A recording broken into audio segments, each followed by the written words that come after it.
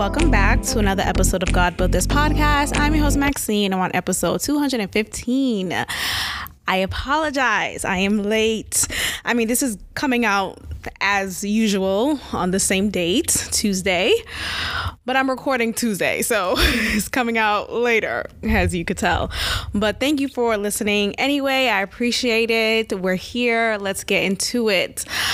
First, I kind of want to backtrack to last episode and walk you through an array of emotions I felt after releasing that and after like hanging out with said person. And I feel like, here's the thing with anxiety.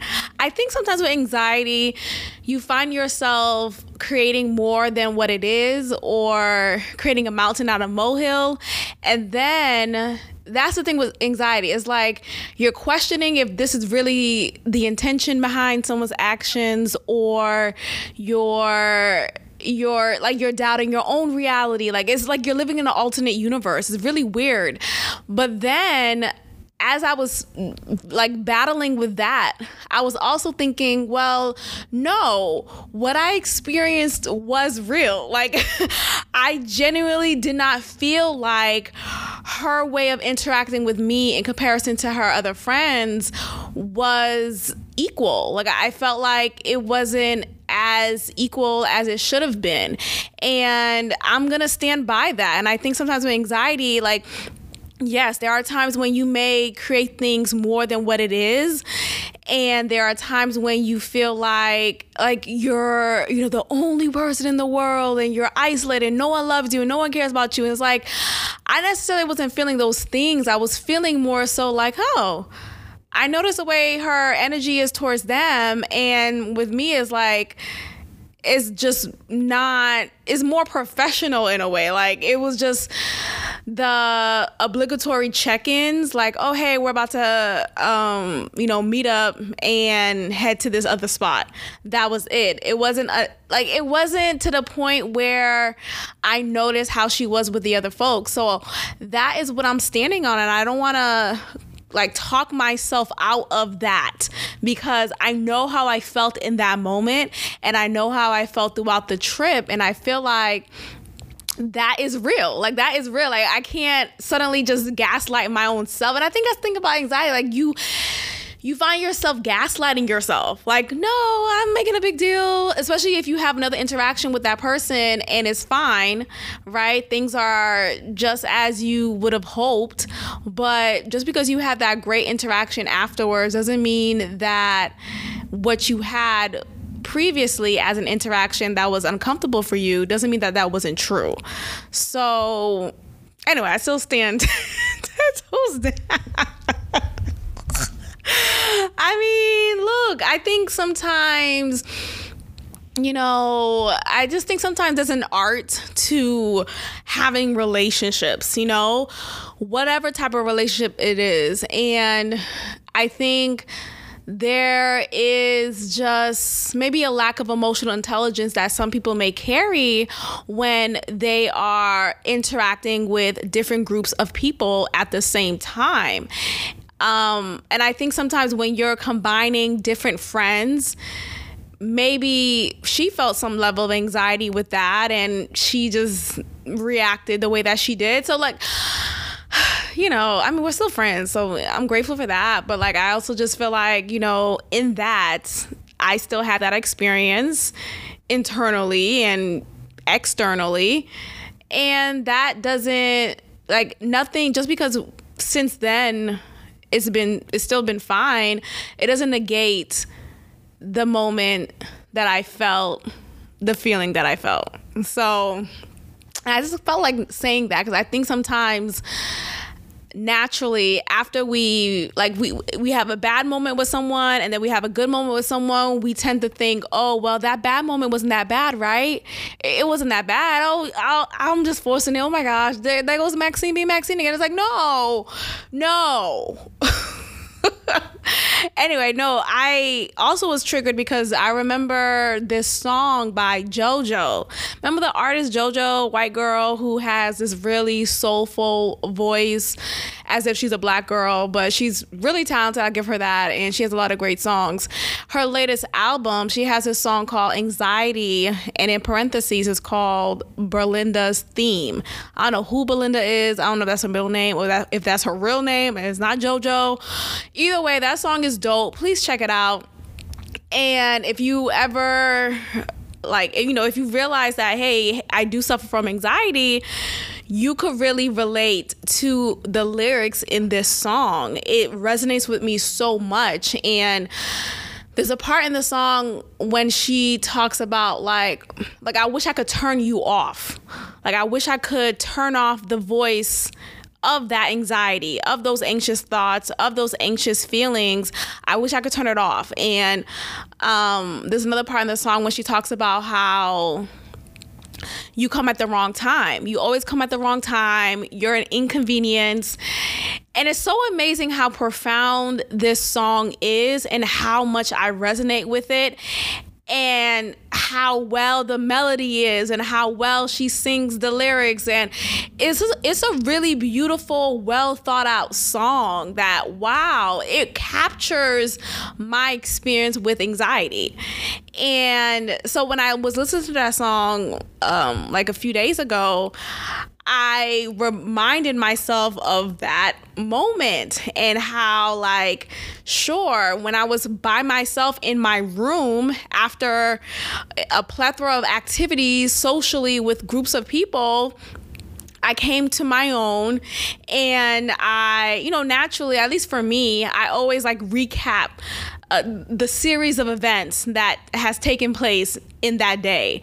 And in my recap, I was realizing, I'm noticing a difference in how this friend is treating me in comparison to the rest of the group, really.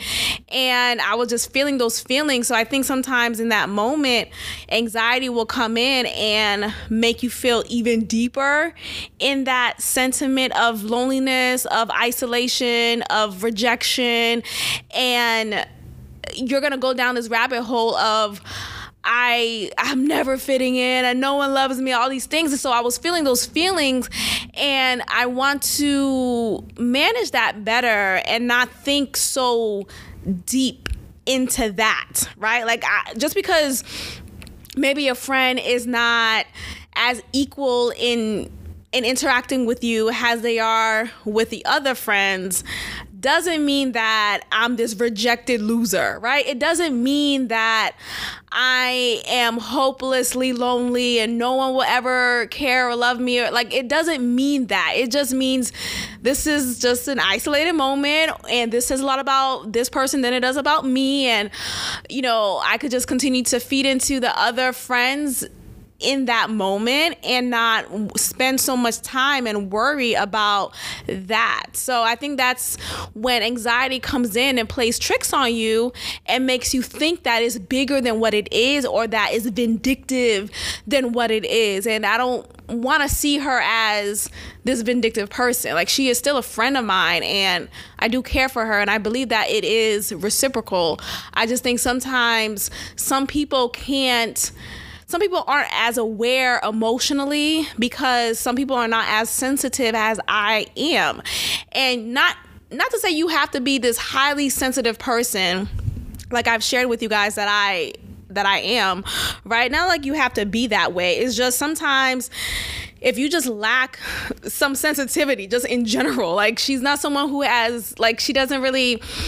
And I don't want to say I wear my heart on my sleeve either, but I am emotional whether people see it or not. I do feel my feelings.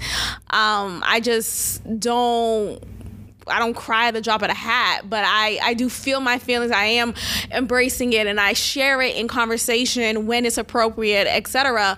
And that is not the same in return with this person because she's just not wired that way. And look, that's just what it is. Not everyone is as sensitive as you may like or as you may be, and that is what it is. I think sometimes when interacting with different people and different friend groups and different friends, you have to kind of remember, oh, this is how she is, this is how he is, this is how this person, like, you know what I mean, and not take shit personal. So that's a quick update on that. Let's move on. Which topic I want to get into? There's a lot to discuss, really. Let's talk about, oh my gosh, yeah, let's talk about this, because this came on my timeline and it's related to me in a way, because I was a member of this man's church since moving to Houston, and I have since no longer attended that church and has since realized that I no longer am interested in attending and being a member at that church. But I'm going to say his name now because he is now a public figure because of whom he is now married to. And her name is Shaunie O'Neal. So Shaunie O'Neal, as you guys may know, well, her last name is probably not O'Neal anymore because she's married to this new guy, the pastor that I'm talking about, Pastor Keon. Okay, so he is a pastor based here in Houston, and he has a church here in Houston in which he pastors. This church is, it's a mega church. I want to say it's on the Joel Osteen level, but it's a mega church nonetheless. And he is very popular amongst pastors, amongst the community, amongst the church community in general. He has strong connections with T.D. Jakes and just other well-known pastors as such. So anyway, he and Shaunie O'Neal are engaged, and actually at this time they're married now. I believe they've already had their nuptials, but they now have a show together, and I think it's just a short situation. It's like, you know how an EP is, or what is it? Like, you know how in music it's not an album, but it's a short version, like a mixtape or EP, whatever the actual term is for it, but it's not an album, so it's not a full season, it's just a couple of episodes. And I think it's actually just a 3-episode show, and it's just an insight into Shaunie and Pastor Keon's upcoming nuptials and the planning for that, the feelings, the merging of families, all these things. So I mean, where do I begin with this? I think there's just a lot of resentment's not the word. It's just a lot of just cringe that I feel when it comes to the church at times, not to say all the time, but like when it comes to the church, when it comes to mega churches, when it comes to some pastors, especially pastors who preach the prosperity gospel, there is just a lack of authenticity in their character. And I'm sensing that from him more than I've realized initially. And you know what's funny? In retrospect, I realized that me wanting to attend his church, I remember when I first moved here to Houston, I was very much enthused and enthralled in his church because of him. Because sure, his preaching was, it was, effective and okay, cool. But he had this engaging personality. He had this very just attractiveness. He's attractive. I don't see him as attractive anymore, but I remember initially I was like, oh my gosh, he's foreign, right? he's a pastor that maybe. Anyway, but nonetheless, I did find him attractive, and that motivated me to want to attend his church. I swear to God, I'm being honest. It wasn't on I want to get closer to God. I mean, sure, of course I wanted to get closer to God, and that was the intent, and I wanted to be a part of a church community and all these things, but I could have done that anywhere, right? The reason why he stood out to me was I liked the presence that he had on social media, and I liked just his overall aesthetic. And I like that this would have been a new church for me to attend that is a bigger size, and just the appeal of a bigger size church was attractive for me during that time, because I think because I grew up in such a more of a community style church. And what I mean by that is I knew everyone from my home church because it was an extended family type of church for me. And most of the people there, not most, but a lot of the people there I either grew up with or I'm related to. So like either way, we all know each other, and it's an intimate size. So coming here to Houston, I wanted to experience something new. And there was something exciting about attending a bigger size church. There was something exciting about the lights and the glam and the glitz and the way that the praise and worship worshipped, right? It felt like a show. It just was exciting to be a part of, or not necessarily be a part of, just to be in attendance of. And the reason why I'm saying not necessarily being a part of is when you're a member at a mega church, you don't, at least for me, I really don't feel that intimate connection. There is a lack of intimacy when you're a member at a mega church. And maybe it will be different if I grew up in that church, right? If I had a tight-knit circle already formed in that church. So despite the large in size, I probably wouldn't even see it as a mega church because, I know everyone here, or I know most people here, and there's a community of people whom I'm close with and whom I trust. But that wasn't the case for me. So I felt like despite the little small groups that was developed and created for Monday night or like weekly check-ins or like fellowship moments with the community, the other fellow church members, I still felt a lack of connection and a lack of authenticity within the community of this church.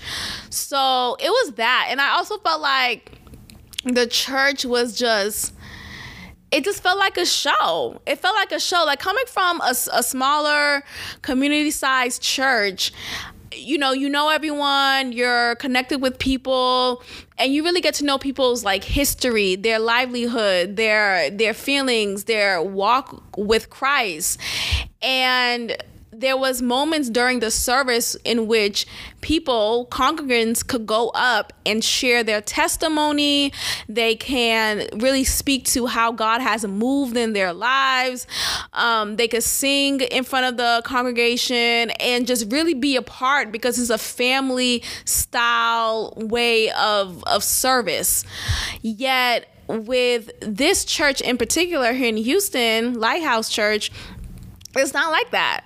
You don't have people coming from the congregation coming up and talking about how God healed me from cancer, or how God, gave me a job when I was down and out, or like, you don't have people coming up sharing their testimony. You don't have people just walking up and telling how great God has been in their life.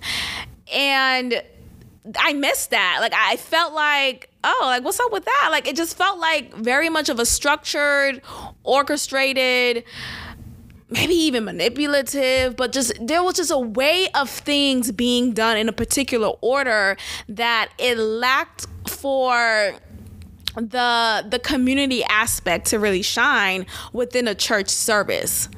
So it just felt like the shine was really put on him. It seemed like the shine was really about like him and him preaching and him being like this star. Like it felt like, I'm this star. This spotlight is on me. I'm the star of this show.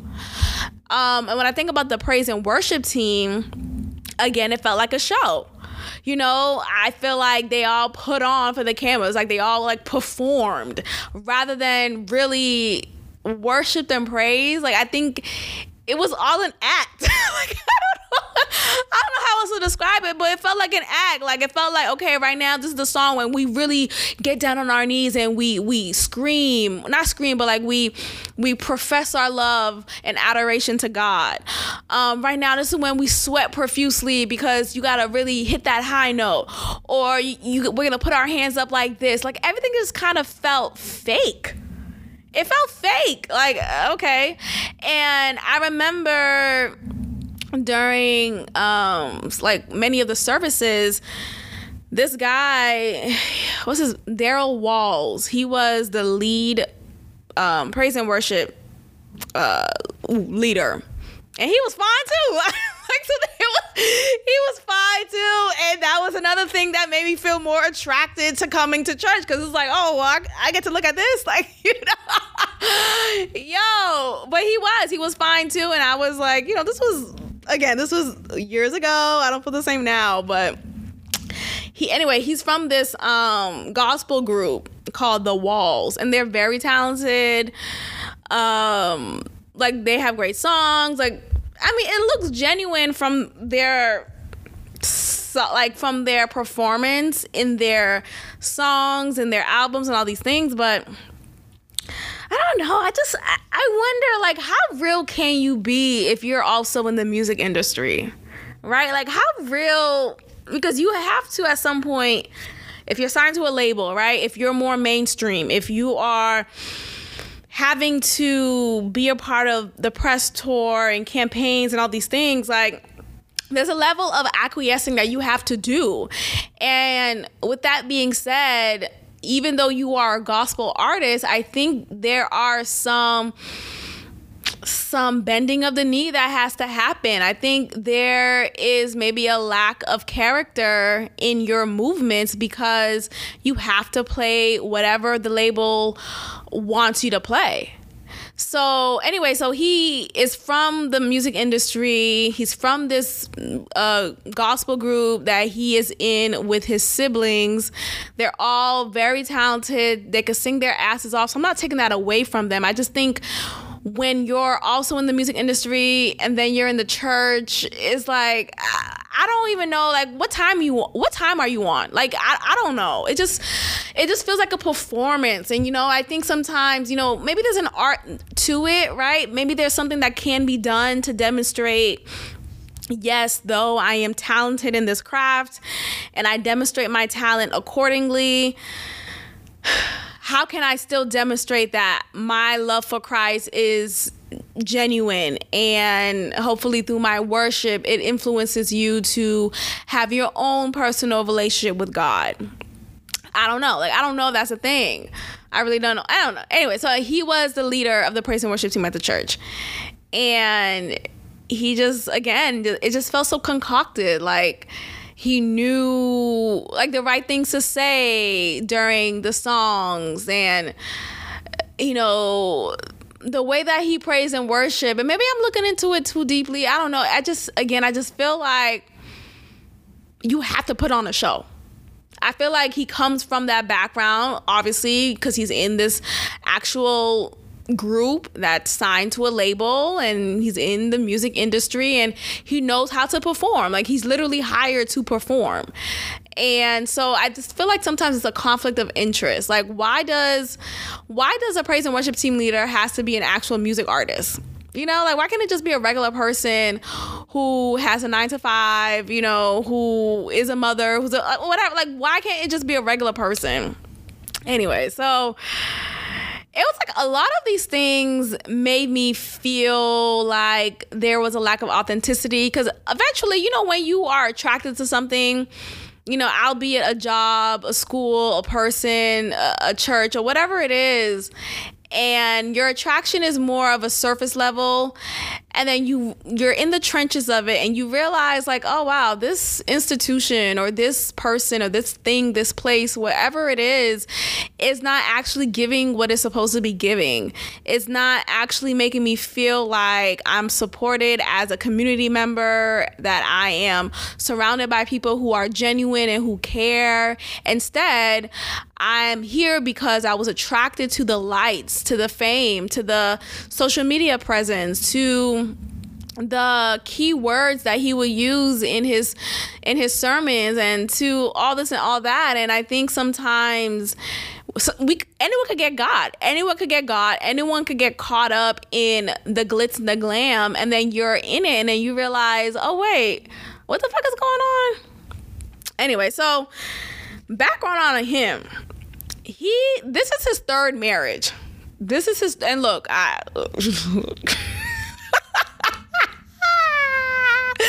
let's start with the laugh, because I mean, y'all know how I feel about marriage and like divorce and all these. Look, man, sometimes you don't get it right. Sometimes you don't get it right. So I'm a give him grace, right? Sometimes you don't get it right. And the first time he got married, it was fresh out of college, and he's from Indianapolis, or Indiana's in it. Hold on. Let me get my geography right. Indianapolis, Indiana is all in the same place, right? Oh God, that sounds fucking stupid. Hold on. Indianapolis is he's from Indiana. Hold on. It's a Midwestern United States, right? Oh yeah, okay. So Indiana is the state. Indianapolis is the capital. So he's from Indianapolis, and I guess he's from the ghettos of Indianapolis, like, you know, the gutter, respectfully, you know. But he shared this many times in his sermons, and he was saying how so anyway, yeah, he was sharing like his background and how he grew up, and his father basically abandoned him and didn't show up to his life or show up in his life as a father. Yet he was always in the presence of his father, but his father never recognized him. And that reminds me a little bit of Kenya Moore's history with her mother. Kenya Moore, she is from Real Housewives of Atlanta, and she's known within her own right. She has been in videos, music videos, and I mean, I want to say she's like a video vixen. Has a negative connotation, and I don't think she has that title on her, because she's very educated, she's very well spoken, she's very just established well within her right. I think she just was starred in many music videos growing up in the industry because it was just her way in. Prior to that, she won Miss Universe or Miss America, one of them. So she's pretty well known in that aspect. Anyway, in Real Housewives of Atlanta, she talked a lot about her relationship with her mother and how it's pretty much null and void. Her mother had her at a very young age, and there is, I think her mother may suffer from some mental issues, because I just don't understand how a parent could do that to a child. So I think maybe there's some connection to a mental health disorder. So, I feel like that's something there. So anyway, so she shared on the show how her mother basically abandoned her emotionally, physically, all these things, and disowns her, doesn't recognize her as a child of hers. And afterwards, anyway, so so she felt very much rejected, of course, hurt, unloved, ignored, and her mother literally will be a part of still a part of the family, right? But her mother will literally not recognize her or not show her any recognition at all in any of the family outings, like literally act like she's like she didn't just give birth to her. Like, it's very weird.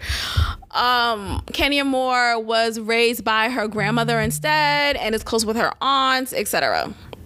So that is similar to what Pastor Keon shared about his upbringing and how his father, even though they were in the same community, same neighborhood, they even went to the same church, his father didn't give a fuck about him. Like, he didn't see him as his son, disowned him, didn't take credit that he took part in giving birth or creating this human.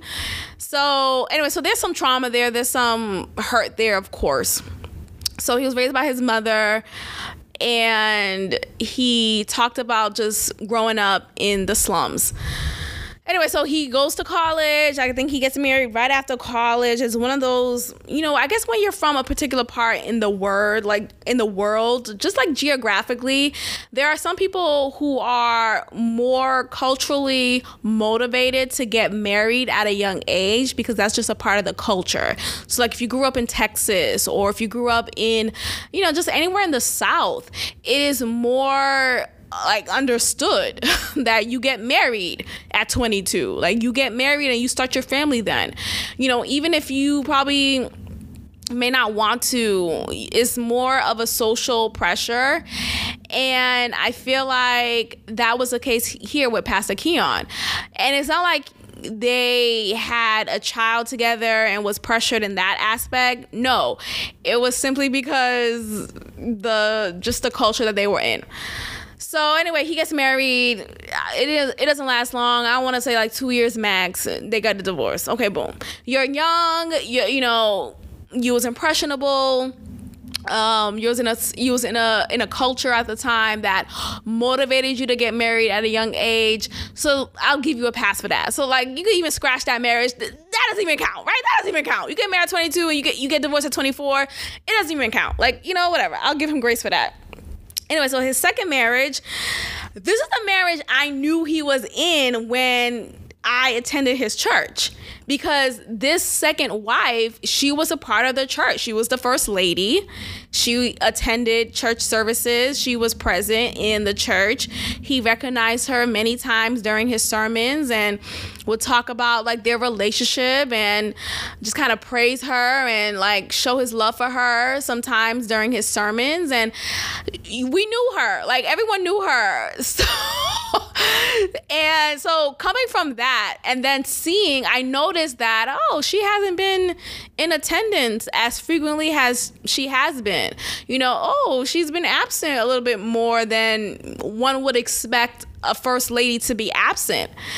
And then you would hear some hints in his sermons that he is actually getting a divorce or he's separated, and like you'll hear him hint about that, and like he'll say some things like, well, being a single man or being a single Christian man, like he'll say something like that in his sermons. And I'm paraphrasing, of course, but along those lines, he'll say something like that in his sermons, and it'll click like, oh wait, that explains why she hasn't been here. That explains why whenever I would like to kind of check, to be nosy, of course, check on Instagram, I haven't seen any pictures of them together lately, or when her Instagram page, I don't follow her, but when it was open to the public, I realized there wasn't enough pictures or any pictures anymore of her and him. And then her page finally got private, and I didn't really care enough to request to be her follower on Instagram, so whatever. But, you see those differences, so when someone is like, I don't know. Anyway, so you see the differences, the hints come up, it checks in, and then it's like, okay, they're getting a divorce. And then I remember the first time I saw Shaunie O'Neal at the church. She was actually one of the panelists at a panel discussion for one of the events held at the church. And I thought it was kind of cool. Like, oh, wow, I watched her on TV and she's literally in this church, in attendance, in our face. It just kind of felt surreal. Not to say that I was a fan of hers, not necessarily. It was just, I've watched her on TV, and seeing someone on TV in a show that was popular for so long. I watched her in Basketball Wives, and I knew her as the former wife now of Shaquille O'Neal. It just kind of felt kind of cool seeing her at church. Like, okay, what's she doing here? So there was some things in my mind like, I wonder what she's doing here. But she was a part of the panel and whatever. I forgot why she was a part of the panel. Like, what was the topic? I don't know, but it just felt kind of random. Like, this is a person you get. Like, not to say that she can't be someone who, has a yearning for God or anything. I just feel like for someone who's known for either orchestrating fights, girl fights on TV, or being a part of girl fights on TV, whether that is physical or verbal, it just felt kind of funny having her on set at a church service giving advice as a panelist. Like, okay. So anyway, he alluded to the fact that he and her have been friends for a while. And it just makes you wonder, like, okay, have y'all only been friends, right? Or like, was there a relationship ensued while he was still married? And, whatever, people do what they do. So I don't really care about that. But it just makes you wonder. And being that you are a pastor, there is a level of decorum, whether, look, I feel very, not as, very stringent upon stuff like that, but I feel like just as a pastor, there's a level of decorum one should have, because you are preaching the gospel and you're preaching a particular message and a particular way of doing life. And if your life is not in alignment with that, you're contradicting your preach. That's just it. And it's not to say that I'm judging or that I am doing the same as him and, preaching this one way of living, and living that, or not do the same thing as him. But the point is, there is a difference in who delivers a message, because it's one thing if I say something like that, but I'm not a pastor, right? I'm not trying to lead a flock. Anyway, so he alludes to that, and one could wonder, just naturally, of course, I'm sure they probably did have a relationship beforehand, and maybe that was one of the reasons why, at the very least, to the demise of his second marriage, whatever. Anyway, so they transition into more than just a platonic friendship that he painted in the beginning, and they transition into a romantic relationship that is,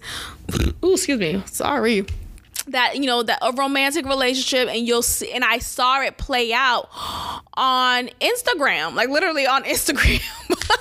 Instagram showed it all. I mean, they put it up on Instagram, so of course, but I would kind of notice, she's frequently in his pictures or in his Instagram stories. And, I see that she posted him on hers. Shaunie O'Neal's posting this friend, quote unquote, on her story. Something is deeper than what it is. So eventually it is demonstrated as such of a romantic relationship. And then you see online how he proposes to her, and she being in the industry, this news is shared on a bigger stage than just the church world. It's a part of the Shade Room community, in that profile, and just a part of the post there. And it just makes you wonder, okay. And now they have this reality show on VH1, focus on them and their upcoming nuptials. And I just wonder, again, the authenticity. Look, again, sometimes you get married and you didn't do it for the right reasons, it didn't work out. Fine, get a divorce. I don't really care about that. I just think the fact is, he is a pastor, and there is a level of decorum that one should look at a pastor as. And I feel like the way that he's moving is lacking the decorum that is typically given to pastors.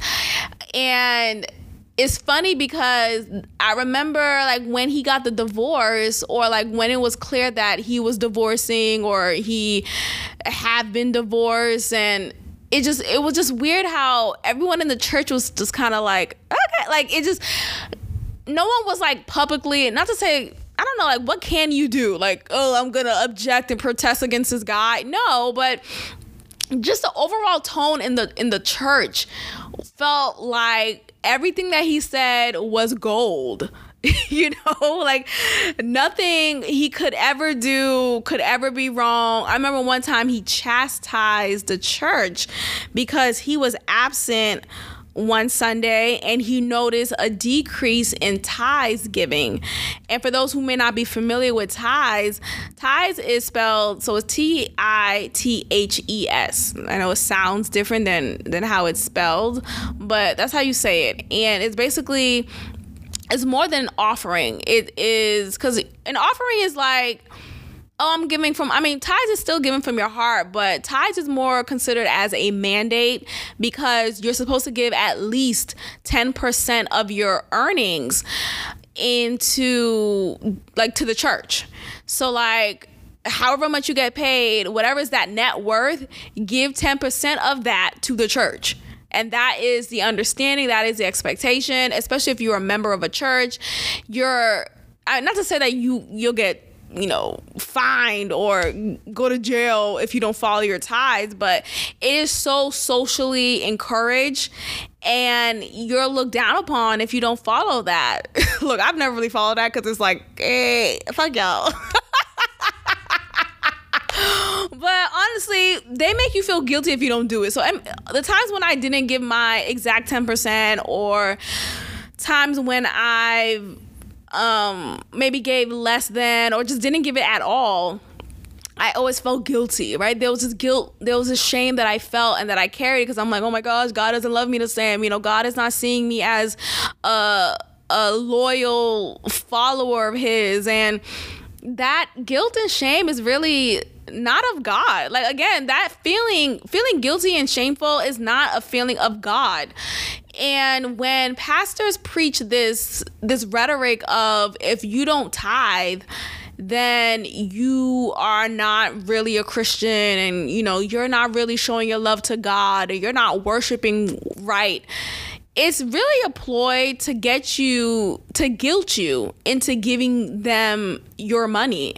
That's really what, and I'm sorry to say that. I think some people who may be listening who may identify as Christians may cringe at me saying that, and I apologize, but I also feel like that's what it is. Like, and it's not to say that don't give your tithe. I don't know. I just feel like sometimes when pastors are fixated so much on the money, it makes me cringe. It makes me feel like, well, what the fuck are you doing it for? It's not to say that I'm like counting your pockets or counting the way that you're living your life. I just feel like that is not how we get close to God. God is not worried about that. And yes, you need money to pay your bills and support the physicality of the church.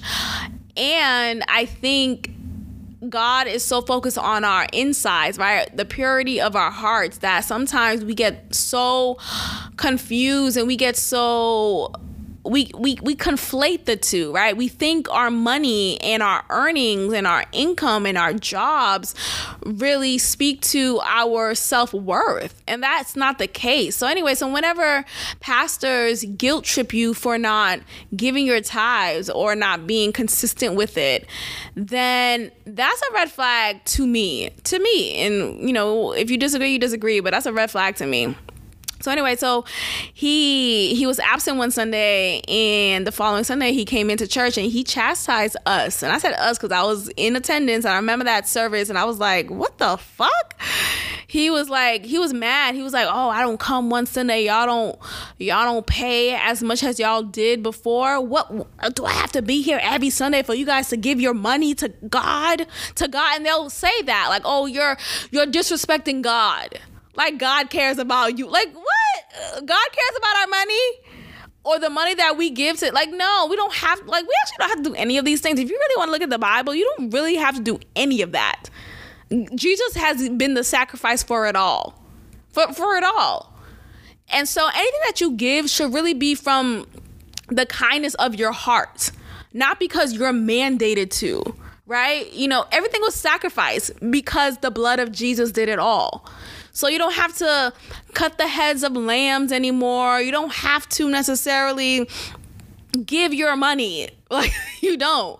I think you should, just in the aspect of making sure that the bills and everything is staying afloat in the physicality of the church. But as far as being reprimanded for not doing so, for whatever that reason is, like, you don't know what people are going through. And so for you to come in with your 3 Series BMW and then chastising the church for not paying up in their tithes because it's disrespectful to God.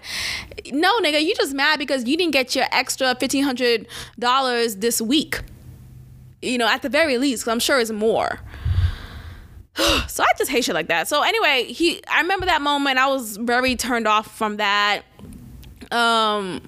And again, he preaches this prosperity gospel. And for those who may not be familiar with prosperity gospel, it talks about a lot of how God wants for you to live a luxurious lifestyle. God wants for you to live rich. God wants you to have the biggest and the best and the softest and all these things. And it is not to say that God wants you to be poor, right? I'm not necessarily against wanting more or wanting the best. I think sometimes with prosperity gospel, the message and the overall tone becomes so materialistic that you forget what is important. What's important is the purity of your heart. What's important is your character and your walk with Christ. It's not about the style of clothes you wear and the car that you drive and the income that you bring in. And it's not about that. It's about the purity of your heart, period. So with prosperity gospel, it totally contradicts that. Anyway, so it was that. So now I'm looking at his marriage now, his 3rd marriage now, and this time is with Shaunie O'Neal. I feel like this was an opportunity for him to get on. And what I mean by that is to get on. Look, she got money. She got that Shaquille O'Neal basketball money forever, okay?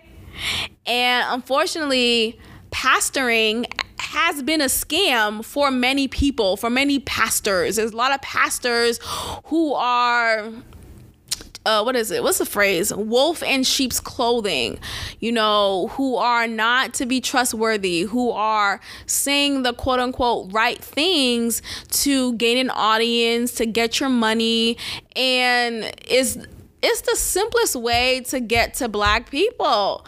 The Black community has been so indoctrinated into the gospel that whoever is just speaking the word of God in a charismatic way could get your money at an instant. Like literally, if you're charismatic and you know a couple of verses in the Bible and you can make metaphors come to life, right, in your preach, you could create your own church. Shit, regardless if you actually really believe it, regardless if you actually really walk that life, you could make a fortune. And unfortunately, there's a lot of people who caught up on game and is doing that and is grifting a community of genuine believers of God. And I feel like it's looking like Pastor Keon is unfortunately a grifter. Now look, this is all alleged. This is all my opinion. What I say is entertainment purposes and yada, yada, yada, yada. Just, I got to cover my ass, right? I don't know who's listening, but thank you for listening. But this is my opinion, So I feel like overall, I don't know. I think this is a good opportunity for him. This is a good look for him to be on TV, right? To gain more exposure, to get ad deals, to get campaign money, to really just be one of the top pastors that you think of when you think of gospel. A lot of people know, a majority of people know Joel Osteen and T.D. Jakes, but not a majority of people know Pastor Keon. They probably don't know how to spell his name. There is an I in it. So if you don't know him, because you're not in Houston or because you may not have grown up just in the area or have attended his church, you may know him in the next few years. So we'll see how that shit go. Anyway, let's move on. Balenciaga. First of all, I don't know what language that is, but apparently in Latin it means do what you want. And this has been a hot topic for the past few days since Thanksgiving because of a recent ad campaign that has been featured as part of a Balenciaga rollout. You have children in the campaign who are holding bondage bears, like actually teddy bears, who are strapped in bondage gear, like, you know, that dominatrix type of gear. And also in the ad, so that means, like, you know, when you're taking a picture, it was done in a actual set, right? An actual room or actual, you know, there was a setup that was done in the physical form of, you know, children being a part of it, starring in it. And in this set, so in this photo overall, there are different examples of satanic paraphernalia. And look, I think at some point we have to maybe amend maybe a freedom of speech a little bit. Maybe we have to amend freedom of religion a little bit, because we do get choosy when it comes to freedom of religion. We are quick to be like, well, freedom of religion, right? You know, Muslims could worship whomever they want, and Christians could worship whomever they want, and, you know, people could worship whomever they want, or they could gather and worship however they want. Like, if that's really the case, then we shouldn't care. We shouldn't care that there are cults out here. We shouldn't care about Scientology being a cult. We should respect the fact that, hey, this is someone's right to have a religion of their choice, or to be a part of a religion of their choice. That's their right. So I feel like sometimes we get very choosy, you know, very, you know, picky and choosy when it comes to religion. It's only right if it's a mainstream religion. It's only right if it's God. And like, I'm not saying this as a Satanist, right? I'm not saying this. I'm not saying this in support of Satanism. I just think sometimes when we talk about the Constitution, we're very choosy and picky on what is okay and what is not. But if we want to say freedom of religion, then Satanism is a part of that freedom, right? It is a religion that some people, maybe many people, you know, whether it's publicly, confidently, or privately, worship. And it just is what it is. But I think the thing is, the fact that children are featured in the ad makes it more problematic than it needs to be. You know, it'll be one thing if it was full-on adults in the ad, but I think something is up, because I don't know. I don't get up in arms with like the media anymore, because I feel like they want us to, whoever they is the Jews, right? No, but it's a joke. Maybe it's not, but regardless, like, I think there is just things are done purposefully, you know, and things are done to create a level of hysteria for us to react. Like, period. And I refuse to be told how to react and when to react. So I don't really get up in arms about a lot of things. And I'm not necessarily up in arms about this either, because I just feel like they knew what was going to happen, right? Like, you can't tell me no one in the Balenciaga team didn't say, hey, this feels kind of weird. Maybe we shouldn't feature kids. Like, if you want to do the whole Satanism thing, sure, do it. That's your freedom of religion. But maybe we shouldn't have kids a part of this campaign, because this campaign demonstrates sexual innuendos, and not even innuendos, like in your face endos, right? Like, in your face sexual advances, and kids should not be a part of that conversation. But you have to keep in mind, we're living in a society, in a time right now, that is pushing more of this sex positive education, making young kids identify as lesbian or as trans or as homosexual in any way. And this is where the blurry lines get blurrier. This is when people feel like, okay, well, I guess it's okay for my 6-year-old to feel like a girl, and I could go ahead and start chopping off his dick. Like, this is the blurry lines. So I'm not surprised. People are so like up in arms and throwing away the Balenciaga. Like, child, look, you paid $3,000 for this shirt. Just keep it. Like, just keep it. Because I would hate for you to throw it away. But I mean, I'm thinking if you had that much money to pay for a t-shirt, maybe it doesn't matter to you for you to throw it away because you clearly have money to spend. But anyway, so in the campaign, there's a lot of satanic and ritualistic paraphernalia, including panda eyes, which I heard about, but I didn't really get into it. I recently watched an episode of a podcast, and she talked about the symbolic meaning, the hidden meaning of panda eyes. And basically it represents children who have been sexually traumatized.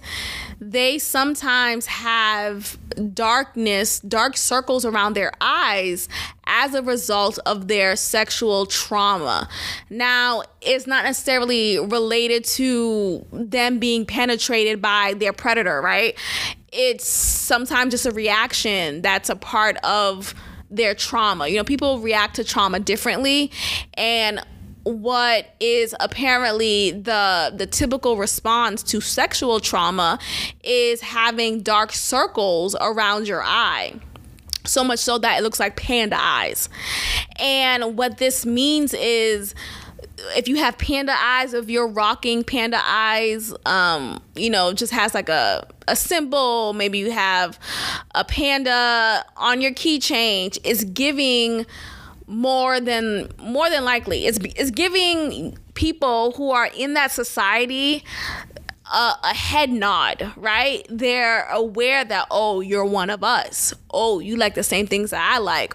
Oh, you like to sexually traumatize children. Like, that is what it's giving. So there is a hidden message in that.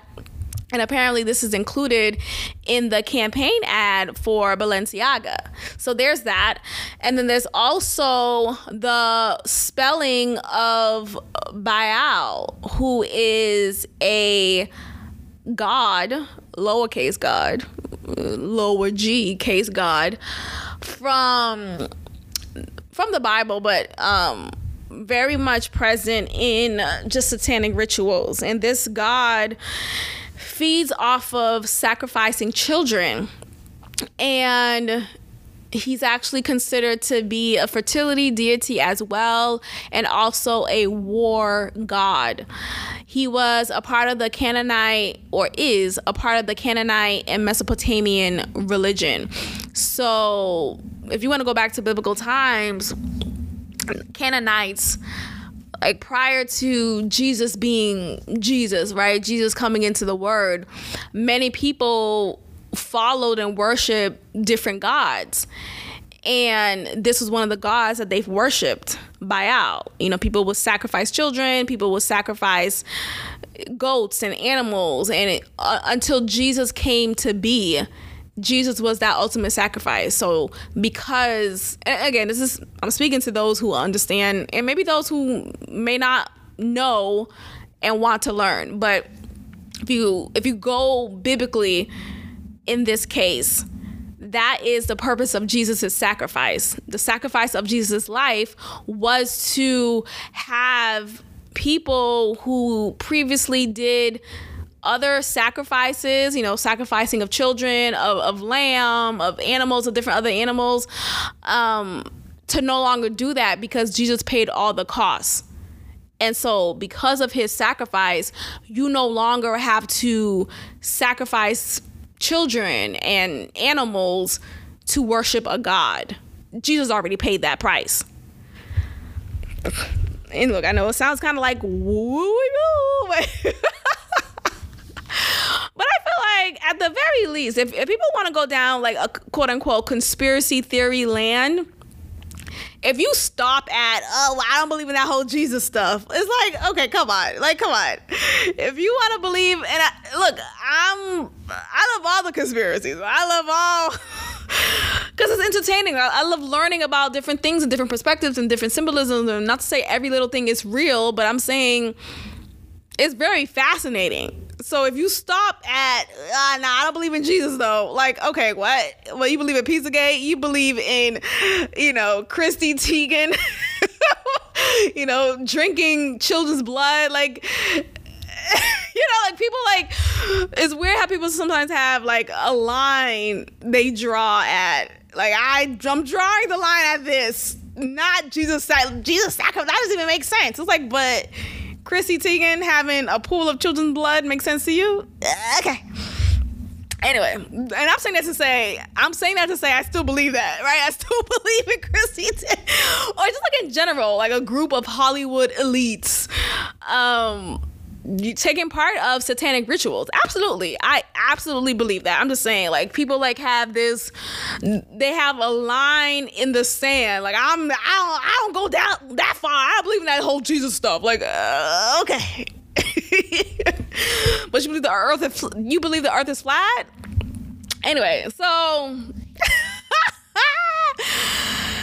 yeah, Balenciaga is ritualistic, Satanist. They support, children porn. I don't know, shit like that. And God bless. I mean, we getting so up in arms over what?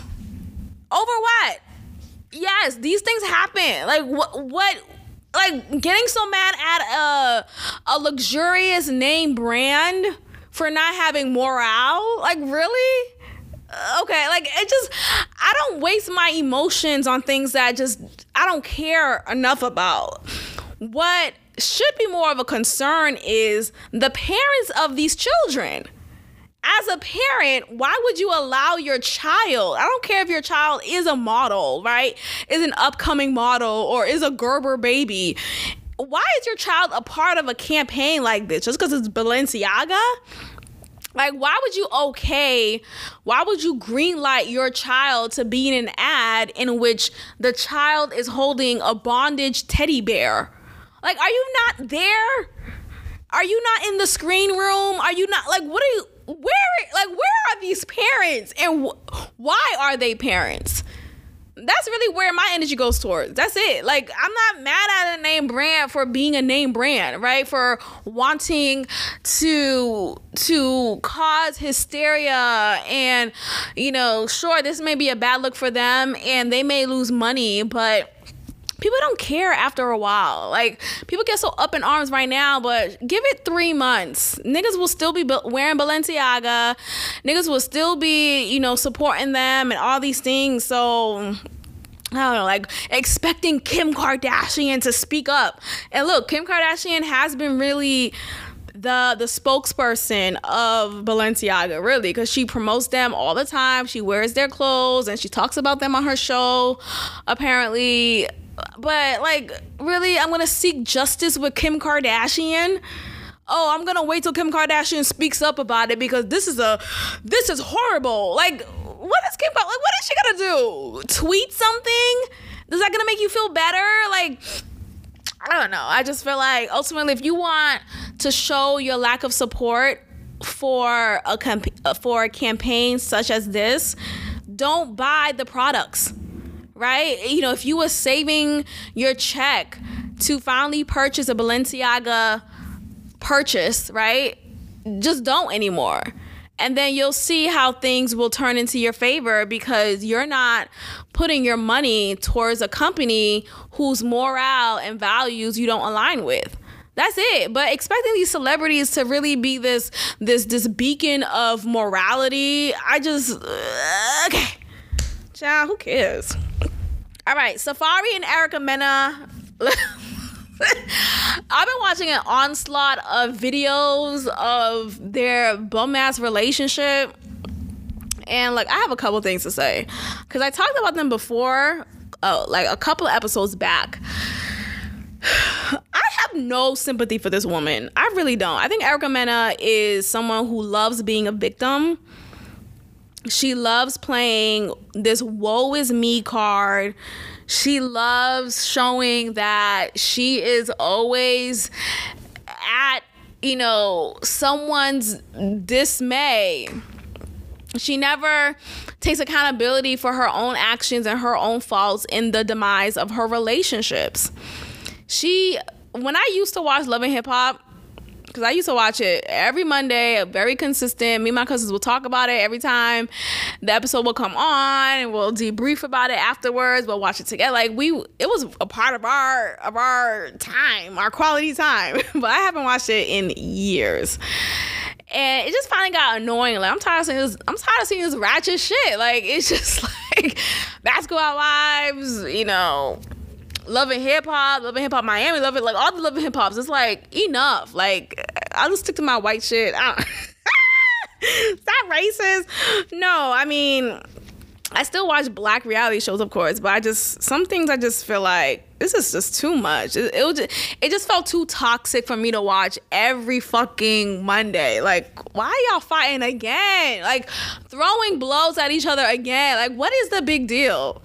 I just don't like stuff like that. Anyway, so she was a major star, like one of the main stars from Love and Hip Hop. Well, still is, apparently. So she and Safaree they recently got a divorce and they recently got married. So two things.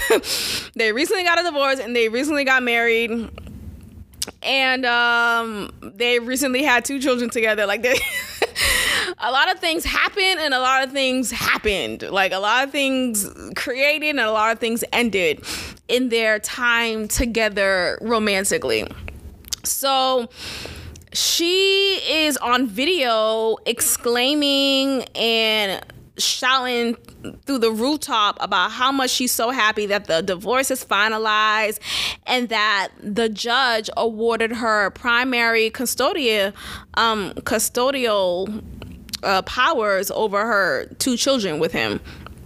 And she's just like so happy about that, right? So then she asked in the video, or like in the video you see it, but like she's on the phone with the judge or whomever. I think she's talking to her lawyer at the time.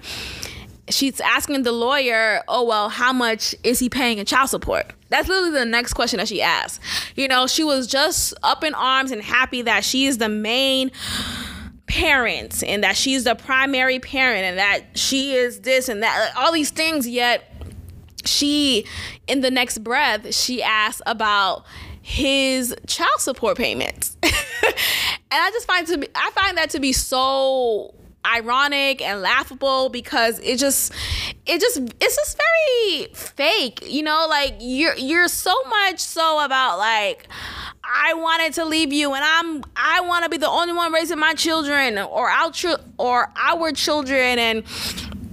but how much he's paying though? Like it's just disingenuous. So then the judge the lawyer on the phone tells her the amount that he'll be paying for child support. And she starts hysterically crying and just being up in arms because she feels like the amount that he's paying, that he's mandated to pay, is insufficient. And let me tell y'all the amount. It is $4,035. Okay? That is how much he is mandated to pay her in child support, or pay for their 2 children together. And she feels like, so she immediately says, that's it? What? That's it? And it's like, wait, what? You fought for primary custody. You fought for primary custody. Of course, you'll be the one primarily taking care of your fucking kids, right? Because that's what you fought for, right? Is that the whole point of primary custodianship? Like, is that the point? Like, am I missing something here? Because how are you so excited about having the kids full time and then get mad when the father of said kids is not paying the amount that you think that he's supposed to pay? You're the primary parent, right? So you should be doing primarily of the work. Am I right? Am I wrong here? I feel like that's really the case here. Like, I feel like she is just, again, another example of these women who are out here just doing things for the money and being a victim and, oh, he drained me. And, you know, as soon as they got married, that was as soon as they got a divorce. As soon as she signed the lines to be Erica Mena Samuels, she immediately signed the lines to divorce this nigga. Like, she what? It just felt like, what the fuck are we talking about here? Like, you want to act all like you were so in love with him, and then instantly you're not. Instantly he's horrible. He's the worst thing that ever happened to you. He's to blame. Whatever he did allegedly in their relationship and in their marriage, I feel like still doesn't constitute to her always seeming like the victim and portraying as such. She needs to take some responsibility, because if she is this horrible person that she says he is, he must have shown you that way before, right? Or he must have demonstrated that in some capacity. And I feel like she's always the one getting wronged. And I've seen examples of her, or I've seen her in many examples in which she was just awful. Like, she's very, very argumentative. She's very loud in a way that is unsafe emotionally. Like, you wouldn't feel safe around her. You wouldn't feel like she won't change in an instant. She's abusive physically, emotionally, verbally. She has thrown drinks. She has thrown hands, not just on women, but on men. So I can only imagine that she has done this intimately with Safaree. And Safaree doesn't seem like, look, I don't know their intimate relationship at all, but Safaree is very much a chill dude. And I hate seeing when chill guys are being controlled and run over by these types of women. You know, women like her really make the archetype of a chill guy ruin him. They really ruin him. They make him out to be now this toxic and hurt and traumatized individual because of how they horribly treated them. Child, I don't know. I just feel like she's full of shit. So anyway, she feels like it's insufficient. $4,035. Well, no, $4,035 is insufficient. She feels like he should be paying more, and I just don't understand why that's not enough. Like, I don't get it. And it's not to say that that's the only amount he will ever give in support of their two children together. No, I'm sure in times when he's with them, he's also paying for experiences together, you know, trips together. Like, I think that's just an added amount. I think that's not the only thing that he could use to pay. I don't know. Maybe I just don't know the intricacies of child support, but she just felt like it wasn't enough, and as if she's the only person, like, I don't know, as if he's the only parent paying anything. Like, no, you're also paying in this raising of your two children with this man. Like, you also have money. She's making money as well. Both of them make really good money. According to my reports, they make at least $30,000 a month. So you mad that he's only giving you $4,000? Well, I'm saying only in her perspective, that he's only giving you $4,000 a month, yet you're making more than that. Anyway, I just feel like, honestly, this whole guise of child support is really for the women who just wants to live off of the money. It's about them and them wanting a particular lifestyle and wanting to keep up with the Joneses, rather than it really being a case of, no, this is solely for our child's support. and it puts a bad look on the actual women out here who work a 9-to-5 or who may not work and who is relying on the support of the father to be in addition to the support that they're giving their children that may not be enough. And that's not fair, because there are actual fathers out here there are actually men out here who are fathers and who aren't paying anything. And the woman is actually just doing whatever she can to rear her child as best as she can. Yet you have women like Erica Mena who feels like this is chump change. It just reminds me of 50 Cent's son and how he felt the money his father gave him was, I think he gave him $60K. I could be wrong, but either way, he felt like his father wasn't giving him enough. And it's like, first of all, you disrespect your father all day, every day, and you want him to give you more? You're lucky that he even gives you anything, or he gave you anything, because he is well over child support giving age and he is now off to the races on his own. But you also have to keep in mind, when you are disrespectful as child, look, maybe God did a good thing in not making me a man, because my God, I feel like some of these women out here are just really out for clout, really out for your money, really out to make you look like Bobo the Fool. And because they have the convenience and the privilege of using their woman card and always looking like, a damsel in distress, they get away with things. When it's like, no. Rihanna did hit Chris Brown too. I mean, let's not go there.